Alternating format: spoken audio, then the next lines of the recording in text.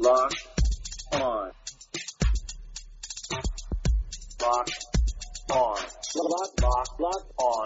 Locked on. Locked on Cowboys. Locked on Cowboys. All right, everybody, welcome into a ultimate crossover right here on the Locked On Podcast Network, your team every day. This is Louis DiBiase of Locked On Eagles. Welcome in, and I'm very excited to get this going here. And we started with the Eagles just because, of course, they finished first place in the NFC East in 2019. I'm joined by Patricia Traina of Locked On Giants, Marcus Mosher of Locked On Cowboys, and Chris Russell of Locked On Redskins. And while, guys, we were kind of kidding about it before how I'd started up just because the Eagles finished in first place this past regular season. It's not totally something to really gloat about considering how up and down this division was, probably the weakest in 2019. I mean, the Eagles won it at 9-7, and they had to run the table in the East at the end just to punch their ticket with 18 players on injured reserve. Carson Wentz is throwing to practice squad players up and down. What were your initial thoughts just overall of the division last year? Because it was so, I mean, at one point you think, all right, clearly this is Dallas. I felt like when Philadelphia lost to Miami and dropped to 5-7, like, all right, the Cowboys are controlling this. And then they had a mini collapse of their own down the stretch. I mean, it was a wild year for this division that normally is always under the spotlight in the NFL.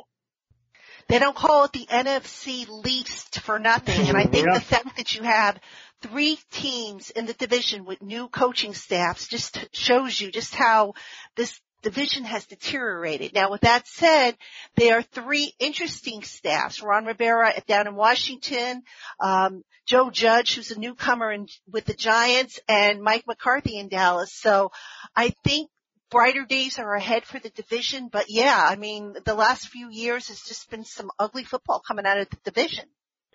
Yeah, I mean, Patricia said it best. I mean, that's what I refer to it, right? The NFC least. But remember, this is the NFL, guys, right? San Francisco stunk last year mostly because of injury, when they were 4-12, and then they were in the Super Bowl this year and really should have won it. So that we all know this, right?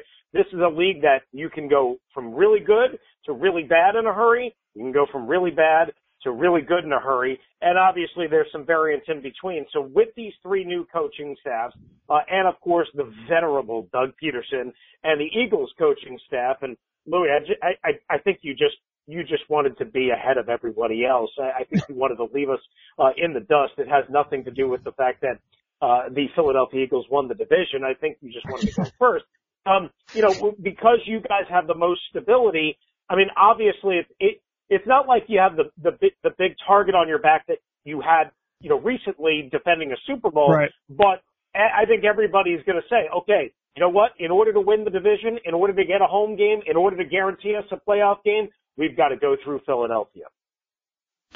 Well, that's the thing, too, is you look at this division, it's weird. I mean, the NFC least, a very popular nickname for this division around the league, but at the same time, from 2010 up until 2020, the last decade, I mean, you've seen, well, even going back a few years before that, the Giants have won 2 Super Bowls since I can remember. The Eagles win in 2017, and yet it's always a division that, regardless of who the champion is always a back and forth battle. I mean, for Philadelphia, they had to win in overtime against the New York Giants on Monday Night Football. Then with 30 seconds left, throw a game-winning touchdown in Washington. And then you had to beat Dallas at the Link and then head to MetLife to take down the Giants. So regardless of, how strong these teams are during the regular season, it's always close, really, or how weak they are. Even this year, it was down to the wire once again. So that's something that I feel like, although Philadelphia may be the favorite again heading into 2020, it's never a division where one team normally wins it by, 3-4 games. What's interesting about a new coaching staff, and again, three teams with new coaching staffs, is how are they going to function? Usually I have seen instances where a new coaching staff comes in and they kind of can take the rest of the teams in the division by surprise. Now, what I'm looking forward to seeing is with three, and I think the NFC East is the only division where there's that many new coaching staffs going into 2020, just how much tighter the competition's going to be this year.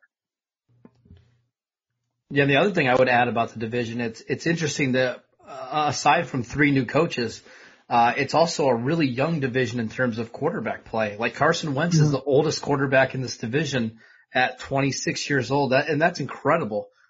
So I think, over the next couple of years, there's going to be a lot of change in this division. I certainly don't see one team sticking at top of the division for the next 2 or 3 years, and I think that's going to be fascinating in itself. Well, the thing is too, what we're talking about with the 3 teams outside of the Eagles all have new head coaches in 2020, but even Philadelphia, while they have a lot of continuity, they're continuing with this same core that won a championship, although there's going to be a lot of changes, especially at wide receiver this year, cornerback, I think up front too, Jason Peters will likely be gone. So there's some change in Philadelphia too, and while there is continuity, you look at the coaching staff, while you guys, your 3 teams have new coaches, the Eagles themselves made some adjustments there. Mike Groh, the offensive coordinator the past 2 years, is out. Their wide receiver coach from last year, Carson Walsh, is out. They brought in Rich Scangarello, who was the Denver Broncos OC last year, to bring in a new fresh mind to the offensive coaching staff. They did not hire a offensive coordinator. They instead promoted Press Taylor, who was their quarterback coach, to pass game coordinator, their offensive line coach, Jeff Stoutland, to run game coordinator. So even Philadelphia themselves in the coaching tree has kind of switched it up a little bit to change, because although they won the division last year and made the playoffs for the 3rd straight year, again, they had to run the table down the stretch, and there were a lot of lulls during the season that, to me, a lot of it had to do with Doug Peterson just did not have the strongest staff, and of course they just couldn't stay healthy, but I think it was a combination of everything. So Philadelphia has a lot of change that they need to make this offseason as well. Yeah, and I'll just jump in here. Sometimes change is good, right? I mean, that's what, look, sometimes change, it takes time to get used to what exactly you're trying to get across from a coaching standpoint, or for players to mesh together and kind of have that chemistry. But sometimes change freshens things up, and sometimes it's necessary. Obviously, in Washington, it was beyond necessary. I think in Dallas, it was necessary. I don't know if it was beyond necessary, or I wouldn't describe it as beyond necessary. I think Patricia would say it was beyond necessary with the Giants. I don't want to speak necessarily for her, but Louis, with Philadelphia, I mean, again, this is a team that just won a Super Bowl a year and a half ago, so it's amazing how stale this league gets and how quickly things change. And obviously a lot of personnel changes, but sometimes a couple of fresh faces light a fire under people, because those fresh faces are going to have a different way of doing things, not only in games, but also in practices and in the building. And it might just be enough to kickstart somebody who maybe got a little stale and a little bit dry. Yeah, absolutely. Well, let me ask you guys too. Oh, sorry, Patricia. Let me ask you too, because from our perspective, those fresh players, although they were practice squad guys down the stretch, I thought they actually really helped rejuvenate the offense, specifically in Carson Wentz. And look, there's a national perspective about Carson Wentz, and there's a local one. There, the whole Nick Foles Carson Wentz debate over the past couple years, I think, was put to rest now. But the injury prone label, he gets hurt after the first couple series in the wild card round. But to me, like in Philadelphia now, he's kind of earned the respect of the city and that team, where he put them on his back and got them into the postseason. But there's still a stigma about him nationally. I wonder what it is. What your guys' perspective on Carson Wentz is from a division rivalry perspective. Well, considering you guys have owned the Giants for God knows how long, it just doesn't seem to matter. But no, seriously, Carson Wentz, I think for the type of system that Doug Peterson is trying to run out there, I think he's a good fit for that. And just, correct me if I'm wrong here. He has had injury issues, I think, that have kind of gotten in the way of him really reaching his full potential. They might have maybe delayed him, with taking those next steps and whatnot. But I think he's a really good young quarterback. I think, you add a few more pieces to upgrade that offense, and I think you're going to have something there. I'll chime in on my end, on the Redskins end.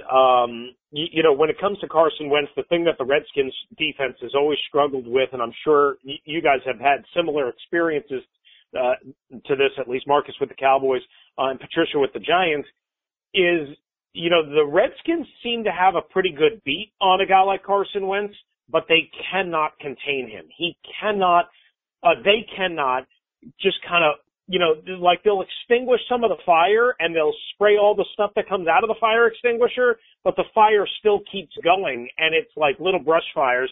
And then Carson is just running around, breaking pocket, breaking contain, and chucking one down the field and making a play, that you're not supposed to make. And that's the area that they have struggled with specifically against him. I think it'll be really interesting as he gets older in his career.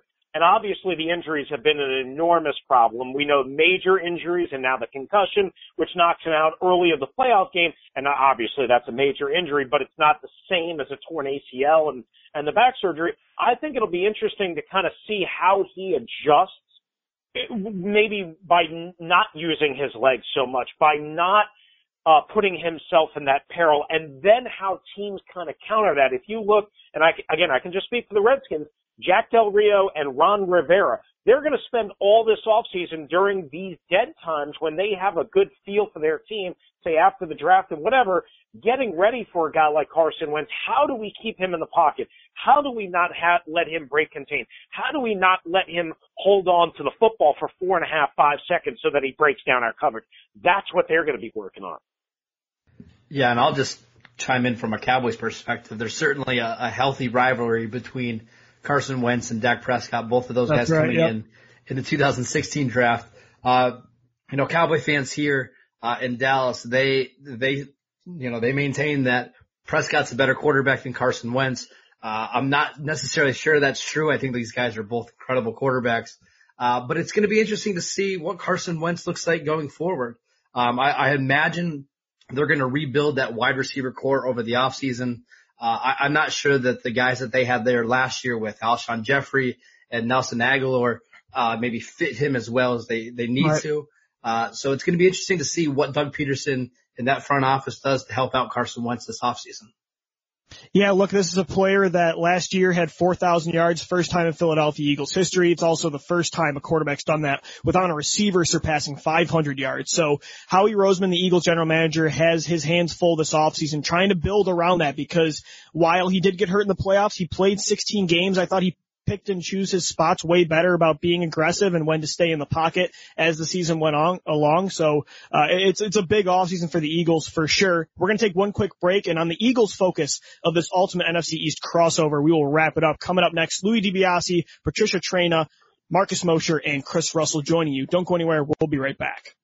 Guys, let's talk about sex. Remember those days when you were always ready to go? Now you can increase your performance and get that extra confidence in bed. Listen up.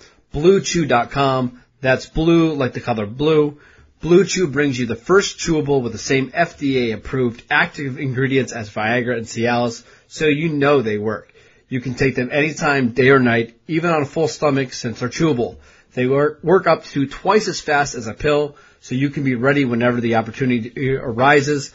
Now, this isn't just for guys who can't perform. It's for any guys who want extra function to enhance their performance in the bedroom. Blue Chew is prescribed online and shipped straight to your door in a discreet package, so no in-person doctor visit, no waiting in the pharmacy, and best of all, no more awkwardness. They're made in the USA, and Blue Chew prepares and ships them direct, so they're cheaper than even a pharmacy would have. Right now, we have a special offer for our listeners. Visit BlueChew.com and get your first shipment free when you use our promo code NFL. Just pay $5 of shipping. Again, that's BlueChew.com, promo code NFL to try it for free. All right, everybody, welcome back in. This is the final segment of the Eagles portion of the Ultimate NFC East crossover right here on the Locked On Podcast Network. We got all four hosts here of the NFC East podcast joining you, and we're getting into the Eagles who won the NFC East last year in 2019. So, guys, let me ask you, because we were really focusing on Carson Wentz specifically last segment and how the Eagles are one of the really the only team that has a lot of continuation in their coaching staff heading into 2020. What about personnel, though? I mean, from a personnel perspective, I don't know if it's all that far off. Yeah, you can talk about quarterback with Daniel Jones and Dwayne Haskins. They're not quite to the level of where Carson Wentz and Dak Prescott are. But overall, I mean, you look at, the Eagles are strong up front on the offensive and defensive line, but they have huge holes at receiver and corner and linebacker. I feel like outside of course, the most important position, quarterback, these rosters aren't, I don't know, I don't want to say they're super close, but I don't think it's where one team is clearly just blowing away the other in talent across the board. Yeah, I would add that the secondary for the Eagles is probably maybe the biggest weakness of any one single unit in the entire division. I agree. It's been a spot that's haunted them for a while. And with Ronald Darby scheduled to hit free agency and Jalen Mills, I think it's fair to expect a total turnover there in Philadelphia with the cornerbacks at the very least. So from a Cowboys perspective, I'm going to be interested to see who they bring in there. Maybe they even bring in somebody like Byron Jones from the Cowboys to help stop Amari Cooper and Michael Gallup. I'll certainly have my eye on that spot going forward. Yeah, it's interesting that you mentioned that, Marcus, because I was trying to think how many different makeovers of the secondary are we going to have? I mean, Patricia got a first-round pick in DeAndre Baker last year, but the Redskins are ripping apart their secondary as well. Sure, they added Landon Collins last year, but all of these teams, Philadelphia, Dallas, the Redskins, and I guess, certainly still the Giants, are going to have completely different looks. And we all know it's a passing league. And then you look at, just the other kind of units, right? And just leaving quarterback aside.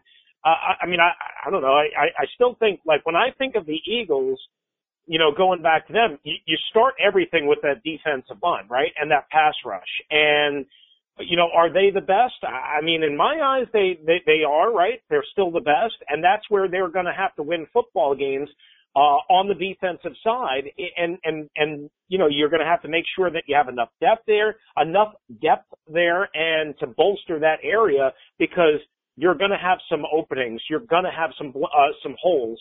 And you just mentioned a bunch of them on the back end. And I think that's how a lot of these teams are built. I know that's how the Redskins are built right now on defense. And from a Giants perspective, for me, it all starts in the pit.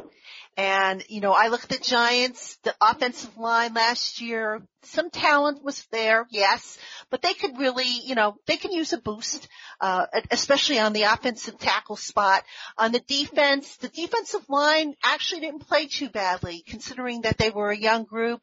Now, it'll be interesting to see what happens with Leonard Williams if he comes back. But I think in terms of the pit, which is where it all starts, I think potentially the Giants, I think there's going to be an upgrade there, hopefully in the competition level, and that's where I'd like to see them really play better, especially against Wentz and company, because, all too often the Giants let quarterbacks run like the wind, they don't contain, they let these guys out, and, I think the Giants led the league, or were up there in the top 3 on biggest plays allowed, and that's because quarterbacks had all day to throw the ball. So I think, with some upgrades on their end, they can potentially compete with the Eagles. Louis, if we have a minute, I just wanted to jump in. I mean, Marcus kind of mentioned Ronald Darby. Do you see Rodney McLeod coming back? How do you think they handle, and we were talking about up front, Vinny Curry, Tim Jernigan, those guys are free agents. How do you kind of see that shaking out? Yeah, I think Howie Roseman has some interesting decisions. For the secondary, I think Ronald Darby is likely out. Jalen Mills, Jim Schwartz loves Jalen Mills. I'm not really a big fan of him in the starting lineup still. They might bring him back if they can't lure in another bigger free agent. But to me, if I had to predict what happens in the secondary right now, I say Rodney McLeod and Malcolm Jenkins come back. They do not have a safety right now waiting in the wings to take over one of those two spots, and they love using at least 3 safeties on the field. Most of the time, they really do not prioritize linebacker in this defense. So I think both safeties are back because Malcolm Jenkins also wants a new contract. And as for the defensive line, I think Vinny Curry had a really underrated season. I think he'll be back, but I think Tim Jernigan will likely move on, wanting more of an opportunity to play because the Eagles do have Malik Jackson returning from injury. Last thing I'll say too, guys, before we wrap up this Eagles portion of the ultimate NFC East crossover, the Eagles, again, I think should be favorited heading into this season.